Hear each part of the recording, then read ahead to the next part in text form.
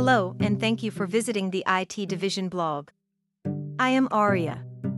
And I am Jenny. Greetings from the Technology Innovation Office at Texas State University. This week Ryan is joining us to continue our conversations on low-code and Power Apps. Hi Aria. Hi Jenny. Good to be here. Let's hop on the low-code bus and continue our journey. The bus we are on started the road trip with creating fully baked apps from templates, which is what we did in the last episode. At our next stop, we will be creating an app with a wizard and on to dissecting the app to understand how different actions are performed in low code. The next stop on our low-code road trip will be to create enhancements to the app. Then we will end our road trip and build the app from the ground up. There are two things I would like to bring to your attention before we begin to build an app with the wizard. First, as you hop on the bus and join us on the low-code journey, do it with an open mind. I know that the examples we use here are not going to be applicable to everyone. But the tools we use should inspire you to solve other concerns applicable to you and your team. Second, data is the DNA that makes these apps useful and powerful. Every Power App has a data component behind it, even though sometimes it is not obvious. For example, in the out-of-office app we created and enhanced in the last 2 episodes, we used calendar and people information data to block our schedule, create responses, and to invite people. The Power App was connected to those data sources through secure authentication mechanisms to pull information in and to write back to calendars. Bottom line, when you think about creating an app in Power Apps and elsewhere, think about the data you need and the data you will create.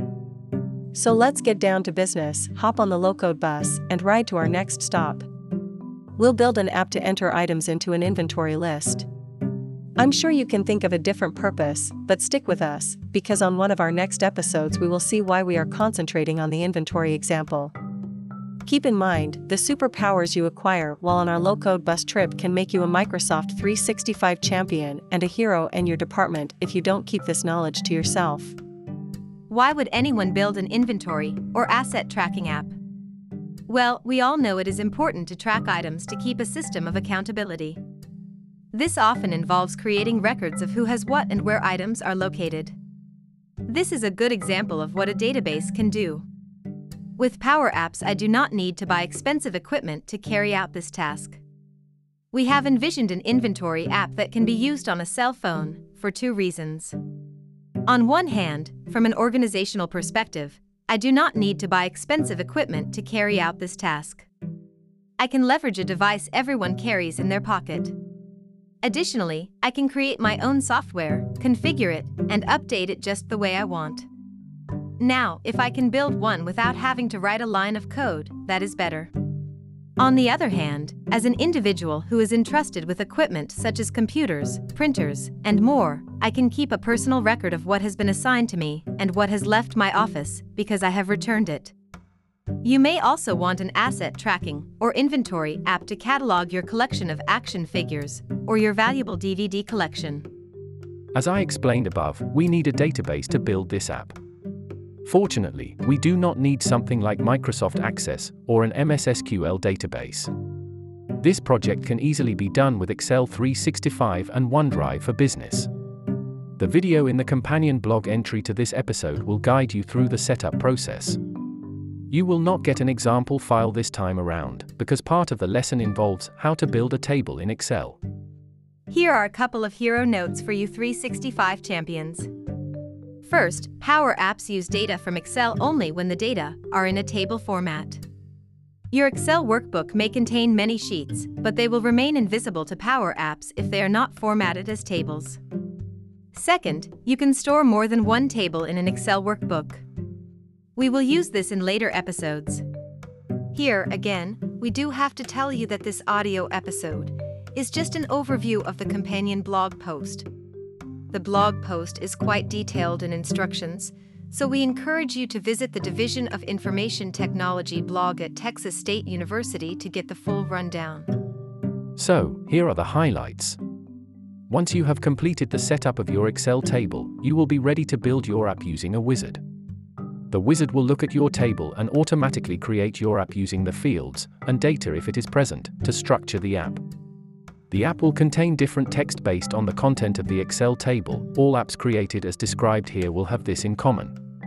You will access the wizard for this build at make.powerapps.com.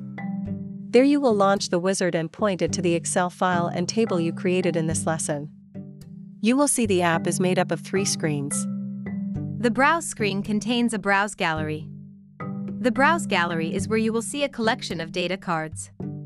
Each of the cards will represent one of your records with up to 3 fields from your database. You will see a header section with icons to refresh your data, sort data, and add new records. It will also have a search box to help you find specific records or entries. The detail screen shows all the data associated with a given entry or record. And then there is the edit screen, is used to enter new records or to edit existing records. The video associated with the blog post will show you how easy it is to build an app from an Excel table and will highlight some minor changes to it. Let's summarize what you have learned. You started by creating a data source using an Excel file containing a table.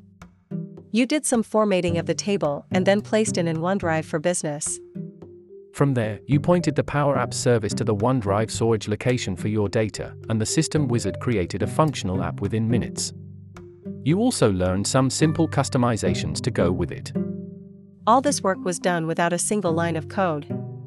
Work that would have taken hours upon hours of work is now accomplished with a few mouse clicks and keystrokes. What this means is that individuals and teams within the organization can become citizen developers and advance their work in meaningful ways. In other words, this has the potential to be a game changer for so many. It is an exciting journey down the low-code road, and I'm enjoying sharing it with you. By the way, we must tell you that Jenny's, Ryan's, and my work are made possible by Dr. Carlos Balom Cook Solis, the Associate Vice President for the Technology Innovation Office at Texas State University. He writes our scripts and provides the content for the low-code blog posts. The journey to empowerment is exciting, and we hope your horizons are being broadened. This is a really exciting and amazing set of tools. I just love all these things we build in the garage. Stay tuned for our next episode when we will look at how some of the pieces of the app you just created actually work. In the meantime, keep it low code. For Jenny and Ryan at the Technology Innovation Office at Texas State University, this has been Aria, bringing you today's news from our Innovation Garage. For more information, visit us at www.to.txstate.edu. Until next time, Bobcats.